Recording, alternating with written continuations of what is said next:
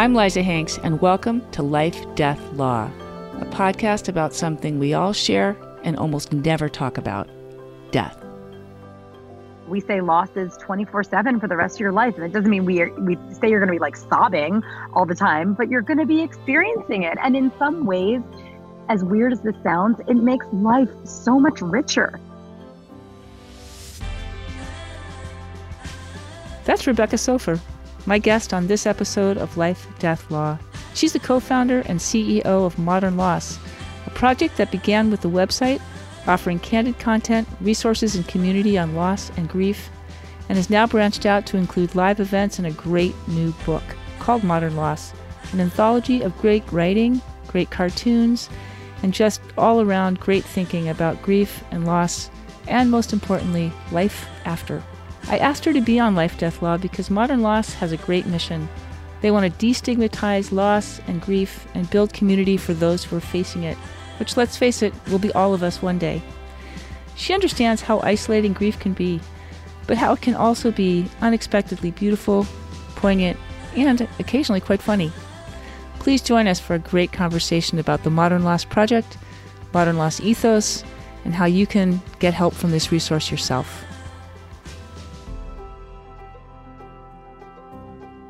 Rebecca, I'm so happy that you could be on Life, Death, Law and share the amazing work you're doing with my listeners. So just to get started, why don't you tell people what Modern Loss is and why you started it, and then let's talk about your new book.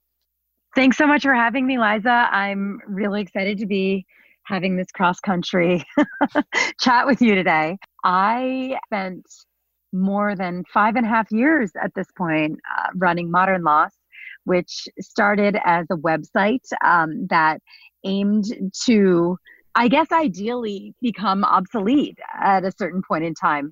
Our mission is to completely destigmatize the topic of grief and loss and mourning and, I guess, death, because grief stems from death many times. That, is an experience that we're all going to have. That's newsflash, but that overwhelmingly in our society, in our Western culture, we are still just not comfortable talking about. There's been a lot of progress made over the last few years. I think the needle has been moving, but not to the point where any person dealing with a loss can feel like they are generally going to be supported by their family, by their friends, by their greater community, and by their workplace.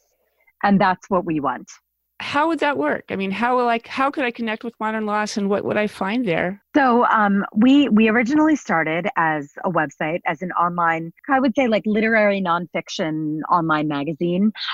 We run narrowly focused personal essays about one angle of somebody's experience with loss. And when I talk about loss, there are all types of loss and grief in this world. We were just talking about one before we started recording. You said your son is, going to college, and that's grief, But when we talk about grief at Modern Loss, we're talking about grief from death loss. And of course, so many other types of loss can be triggered when you're experiencing a death loss, but that's the primary type of loss we're talking about. I was 30 years old and my mom was killed in a car accident. And then just 4 years after that, almost exactly, 4 years after that, my dad died. I was 34 years old and I had no living parents.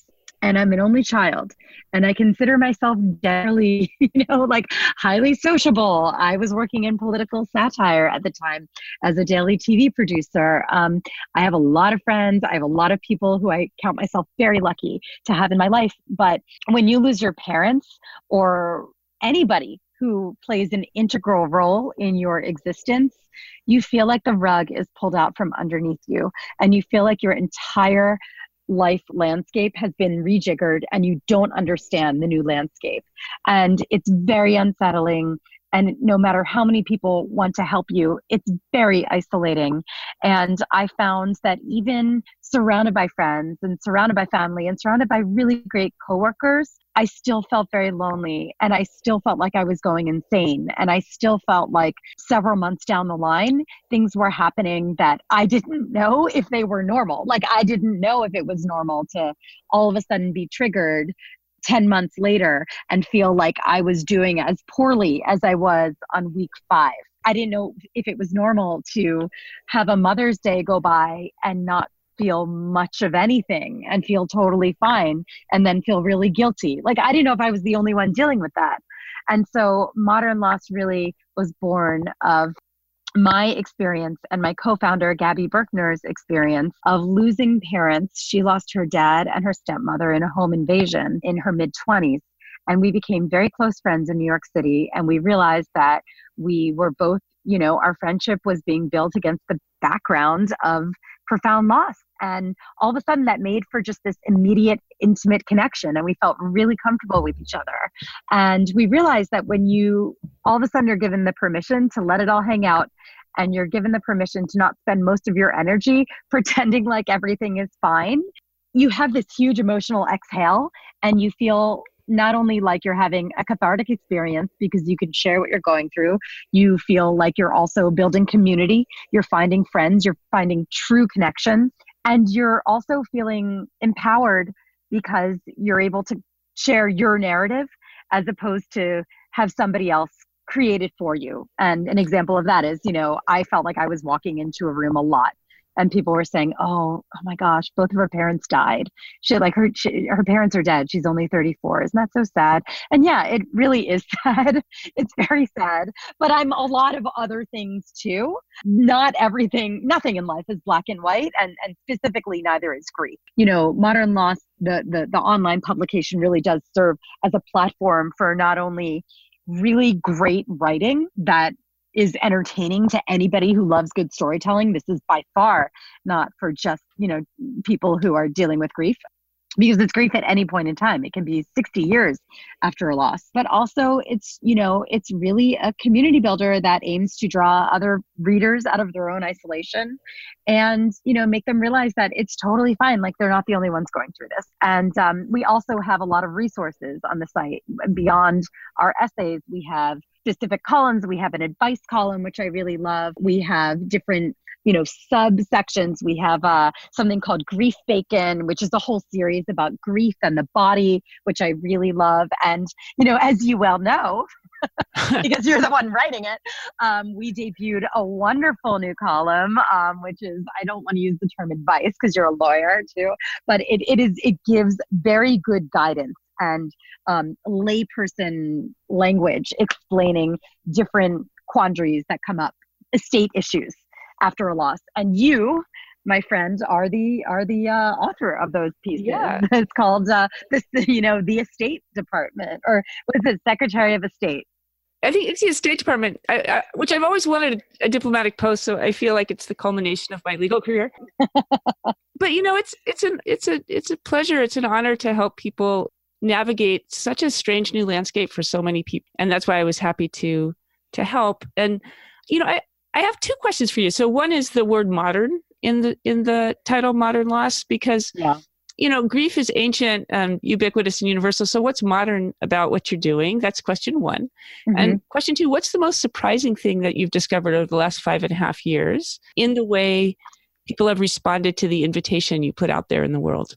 Yeah, both really good questions. So a lot of people think that the modern and modern loss comes from, grief, by the way, like, it's, grief is actually not what it used to be. And of course, grief is as gut-wrenching as it always was. But when we talk about modern, first of all, the overwhelming majority of our audience, and we are not just a website, we also have a book out with HarperCollins that I'm very, very proud of. It came out last year, called Modern Loss, Candid Conversation About Grief, Beginner's Welcome. We do live storytelling events all over the country. We're very, very active on all social media platforms, and we have a very active closed Facebook group, which is an opportunity for people to really, scream into the cosmic void whenever they need to and get support and vent and ask questions and get help. And so I guess the modern and modern loss refers less to this point in time and more acknowledging the fact that, I guess, during this point in time, if you are somebody who is younger, 20s, 30s, 40s, and experiencing profound loss, chances are you are experiencing it a lot earlier than you might have thought you would. But these days, we are living further from our families. We are online all the time. The lines between work and personal are so blurred that they may not even exist anymore. We just seamlessly morph between the two. We're not as religiously oriented. We don't probably, I would say a lot of us don't normally gravitate toward a place of worship for community. And if we do, I think we're in the minority. And, we're working a lot. We don't have the time we're trying to figure out where we can create the space to consider our grief. And it's really hard in this day and age. Also, we have digital existences that no longer are avatar that lives in addition to our real life, but in fact now is us. Like, we are our online existence. We don't hide behind, for the most time, we're not hiding behind code names online. My name is Rebecca Sofer on a lot of my accounts digitally, and it's me. So, it's like we are living on so many different planes and increasingly with less time to explore any of those planes. And so the modernness really acknowledges that kind of shift away from traditional hubs of support and community, and also the fact that we are just tapped out all the time. And we need to create space to talk about this. But on top of it, the stigma still exists. So what to do? And so our answer is embrace the digital existence in a way that does create community and does use it for good. And that's what we do here at Modern Loss. And of course, our members are not just in their 20s, 30s, 40s. We have people of all ages who are part of the Modern Loss community. And I think it's less an age-based thing and more a mindset. Do you want to approach the topic of grief in a way that is a let it all hang out? Are you eager to have a good body laugh about different experiences stemming from grief? Because there are a lot of really freaking funny things. And if you can't laugh, what do you have? And so it's really about your mindset. If you don't want to be buttoned up about it, if you don't want to relegate this to certain, sanctimonious corners of the world where you can talk about grief in a polite way, then you're our person, regardless of whether you're 89 or 19. I get it. We need to be human in response to this stuff. It's not dry. It's not analytical. It's not sanctimonious. You're right. Right. It's just the most human, visceral gut thing that most of us ever face. So I get the modern in Modern Loss, but now I want to hear about what the most surprising thing, because I'm sure when you started this, you didn't know if it was going to be successful. You didn't know if it would resonate with people. You didn't know if the invitation you put out there in the world would be accepted as it has been. And I'm sure you've gone in directions you weren't expecting to go. Yeah. And I'd love to hear about that. Yeah, I would say a lot of things have surprised me about Modern Loss. When we launched the site, I was quite literally 9 months pregnant with my first child, and Gabby was about 6 months pregnant with her second child. So it was very surreal when you think about it. It's like life and death and birth, and it was like all happening. It was like really, really profound. Although in the moment, I didn't think about it as being profound. I thought about it as being insanely overwhelming. And that's just the time in which we launched this big experiment. And we really didn't know how people were going to respond to it. However, I had had many years of personal grief under my belt by that point. And I was just really tired of the go-tos that I would find online, which were overwhelmingly kind of clinical or too religious for my taste, or just like really freaking cheesy. Like, I don't like platitudes. They don't work for me. They annoy me. They anger me. And I don't think there's anything wrong with being angered by somebody, by reading something that assures you that it takes a year or that somebody's in a better place, because they're not. And my reaction was always very tongue-in-cheek to these things. And I was like, I can't be the only person wants to explore grief through like finding other people for whom this is a mess, and for whom they're thinking, wow, I can't believe I was dealt this hand, and I'm so much more than that. Like, I still want to live a really quality life. And so when we launched Modern Loss, our idea was that this was going to be for people who, yes, we're dealing with grief, but we're also searching for a way to live very, very meaningful and rich lives. Because when I lost my mom, I was 30, I had lost both parents by 34. That is like prime life building stage. That's when a lot of us are working really hard and looking for partners and starting families and all this. And it's just a really hard age in which to also navigate profound loss. It's just you're navigating everything all at once. And it's also a really hard age during which you can build community, because a lot of people surrounding you are just focused on building up their lives. And it's not convenient for them to be reminded that death is very much existent in the world. And so I would say one of the most surprising things was how we were so immediately embraced by an audience. Of all the things that has surprised me the most, it's the optimism that has stemmed from modern loss, not just the commiseration. There's always commiseration. We bond in life over bitching about things. So of course it's natural. We have a great community that has to vent about how their friend isn't being supportive or how their dad is dating someone new who's like really not great. These are all things we have to complain about and we have to search for support about. But what really surprised me was, in addition to all the venting and the screaming into the cosmic void, was the support and the optimism and the humor and the fact that I have now met so many people around the country that are so active and supportive, who I would just like love to get together for a beer with one day and build a friendship with. It's not just that we're connecting over, the creditors and the funeral planning. We're actually going deep really quickly and becoming close to each other quickly, because we're aware that we don't have to get niceties out of the way to get there, to get to a deeper place. And I just, I've been overwhelmed by how supportive our members have been to each other. We have, as I mentioned, a closed Facebook group, but we also have in-person events. I'm about to lead my second program, Kripalu, which is this wonderful wellness center in the Berkshires in Western Massachusetts. We're doing a 4.5-day program, Modern Loss program. And last year we piloted it and we sold out. We had like 50 people from all over the country. And what surprised me the most was not just the commiseration, but the fact that at the end of this program, the resilience, the optimism, the renewed sense of purpose, of determination, of realizing, I really want to live a great life, and meeting all these people who have shown that they can go through the shit and still come out of it. Sure, still dealing with it for the rest of their lives, but also so resilient, is inspiring me to go change that career, or go launch that new project, or go make a decision that I was maybe a little nervous to make beforehand. And I think that's the thing that has really surprised me and impressed me and humbled me the most. This would be a good segue, I think, to the book. So we can talk a little bit about the book, and I'll put links to the book in the show notes. And I wondered if you had, so the book is a compilation of a lot of the essays, I guess, that you've published on the site over the years that you've been publishing. No, actually, it's not. The book is actually about 90% completely original. We wrote extensively. The reason we wanted to do an analog product is that, digital is great, but it's ephemeral. It's like it's like digital dust.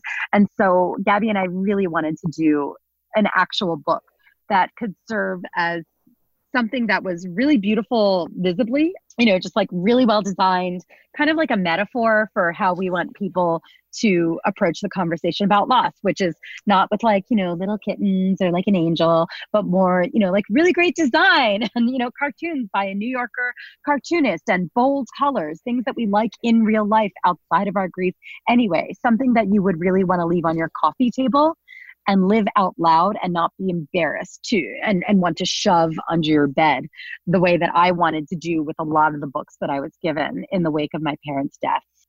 Oh, I totally get that. And I love the cartoon sidebars. They were hilarious and fun.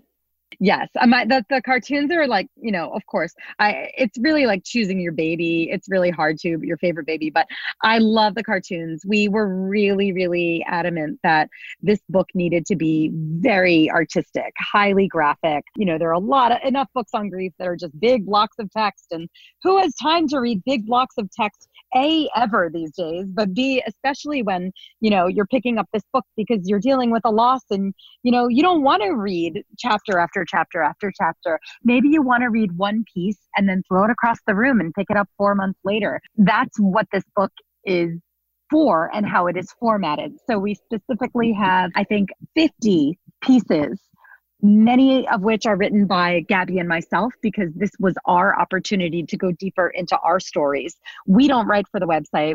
This is not a blog, a personal blog. It's a publication, so a communal endeavor. So the book, though, was an opportunity for us to really go into our losses, our grief, and kind of consider them. And then, of course, give all these other amazing people the opportunity to do the same. So we have contributors who are really well known, like Lucy Kalanithi. Her husband wrote When Breath Becomes Air. And, she's an amazing woman, a dear friend, and she's just terrific. And so she wrote this incredible piece about what happened to her wedding gown after Paul died. And it's just this great piece that you always kind of wonder, these are angles that you don't know what's going on in someone's life. And so we wanted people to share those slices that you don't really talk about. We have Amanda Palmer, who is an actual literal rock star, who wrote a wonderful piece about the death of her best friend, Anthony, right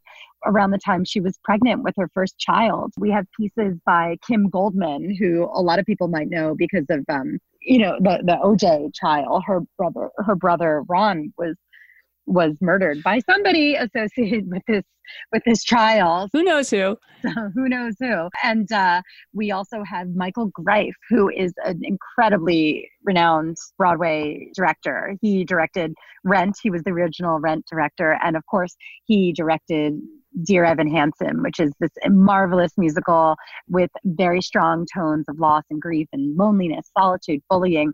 And so he writes this piece about the impact that grief. And Jonathan Larson, the composer of Rent, he died right before Rent went up on Broadway. And he talked about the impact of Jonathan's death on his entire career and how his death really emboldened him to take on themes that were really taboo. So a lot of these pieces are actually really daring, and they're really bold, and they really go well beyond the niceties of grief. And of course, beyond the bold-faced names, we have a lot of people who are just really amazing writers who we discovered and we commissioned pieces from, with terrific pieces to share. And the last thing I'll mention, is that we do have a lot of humor in this book. Yeah, I'd like to do a call out for these shit people say but really shouldn't cartoon. I mean, that just really made me laugh because, it's so awkward on both sides. People don't know what to say, and the people who are experiencing loss don't quite know how to receive the ridiculousness of the things people do say right in their, attempt to connect. So I thought that was like hilarious and great. And for all the, celebrities, I think why the book works is because it's so human, right? It's so true, right? There's no false note in it. No, there's no fault. There's nothing false in it. It's just like, if we're not going to approach this with like the whole you do you mentality, why bother? There are enough outlets out there that examine grief, where they're doing a good enough job in their own right in the way that they want to focus on grief, which to me, a lot of them, like I said, are, too clinical or too cheesy or whatever. I don't want to approach the conversation like this. I want to do it in a really raw way, which is actually why writing for the book myself was completely terrifying, because I actually, for the first time since launching the site, I had to really put my money where my mouth was. I had to go there too. I had to really go far while writing my own pieces and reveal things that I didn't ever think I was going to be willing to share on a public platform. It was terrifying. I mean, one of my leads is talking about when my best friend's husband found my vibrator the morning after my mom died. And it was just like this insane anecdote and story. And I'm like, I have to share this because it is connected to such a big point that I'm trying to make. And I'm just like, never, who cares? Everybody has one. Yeah, I read that. Because we didn't fake the way in which we went there, the impact has been very real. I think it's great. And I'm excited to share the resource with my listeners and, with my clients. As an estate planner, I try really hard to be kind and to be real with my clients about what we're actually talking about, which I think so seldom happens in legal offices for people dealing with death. And I think it's a great resource for people. And it also made me laugh because I opened up a Google Voice account that I didn't even know I had when I started this podcast. And there was a message from my mom. It was the last message saying she was going off to the hospital. Mm-hmm. And I'm like, what do you do with your mother's last voicemail? Right? She's been dead for 7 years, and it was like, I didn't have any recordings of her voice, actually. It never occurred to me to do. And I found it, 7 years later. And I was like, well, you can't delete it. Like, what do you do with your mother's last voicemail? So, I just thought, yeah, we face that all the time. And we so seldom take time to notice the craziness of it. So, I think it's great. And one last thing for you, I'm talking to you and I'm looking at a picture of one of my very best friends holding my daughter who was a year old, who died the day my son was born in a car accident. Oh my goodness. It's terrible. So I became an estate planner because of that, because I had birth and death all in the same week. And we cleaned out our house and we had to deal with what was going on. And I thought, there's a lot of practical, important things that need to happen here. I could do this. So like this whole project comes about because of that. So I totally get what you're doing. I mean, I didn't even realize that until recently. I've been doing this podcast for a year and I suddenly thought, I've been staring at this picture for the whole time. Isn't it amazing how things can just sit in front of our eyes and then all of a sudden the meaning of them can just slam into us? Yeah. And they've been these innocuous items. I mean, of course, like it's your friend and she's dead. So of course there's some emotional charge, but just a new realization. Yeah, it was like light bulb time. And how many years ago did she die? She died 18 years ago. Okay, so there you go. So that just proves what we do at Modern Loss, which is we focus on the long arc of it. Our whole point is to prove that grief is not that first 365-day period of time. Grief is forever after you lose somebody in different ways. It's not always like heart-rending, like you're not like always ripping your clothes, but it takes on different forms. And you had this, thing kind of slam into you 18 years later. And that is why, we say loss is 24/7 for the rest of your life. And it doesn't mean we say you're going to be like sobbing all the time, but you're going to be experiencing it. And in some ways, as weird as this sounds, it makes life so much richer because you're so highly aware of it all, of the unassured.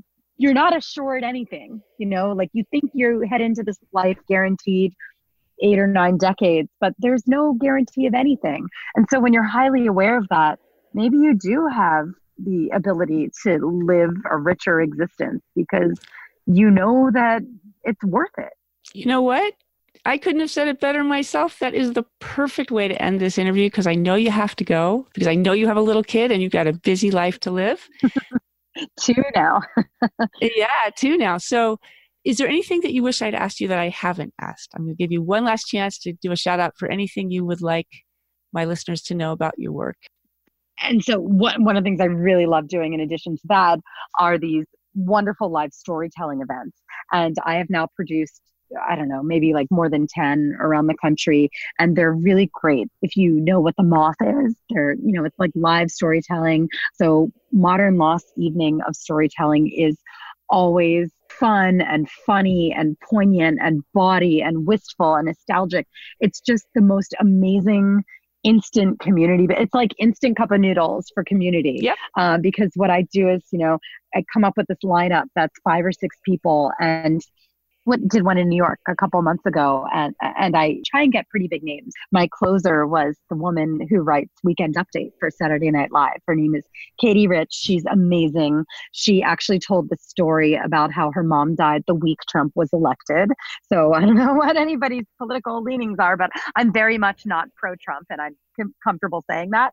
And, so she told the story about like, what is it like when your mom dies, on the week that you're also experiencing another profound grief. And we had another guy who was an Upright Citizens Brigade comedian. We had a wonderful author, we just, and so the end result is by the end of this program, you have an audience that is so cracked open that they feel like they're in such good company, and they are immediately drawn within an hour period of time out of their isolation, and they feel more comfortable talking to other people in the room because we always have a cocktail party afterwards, and you see friendships formed and maintained well beyond that night. And so that's what I really love doing. Like I really, really love doing those events. I'm actually working on my next one for the fall, which is going to be in Manhattan. That sounds great. And thank you so much for coming. Yeah, I can't wait to hear it. Thanks so much.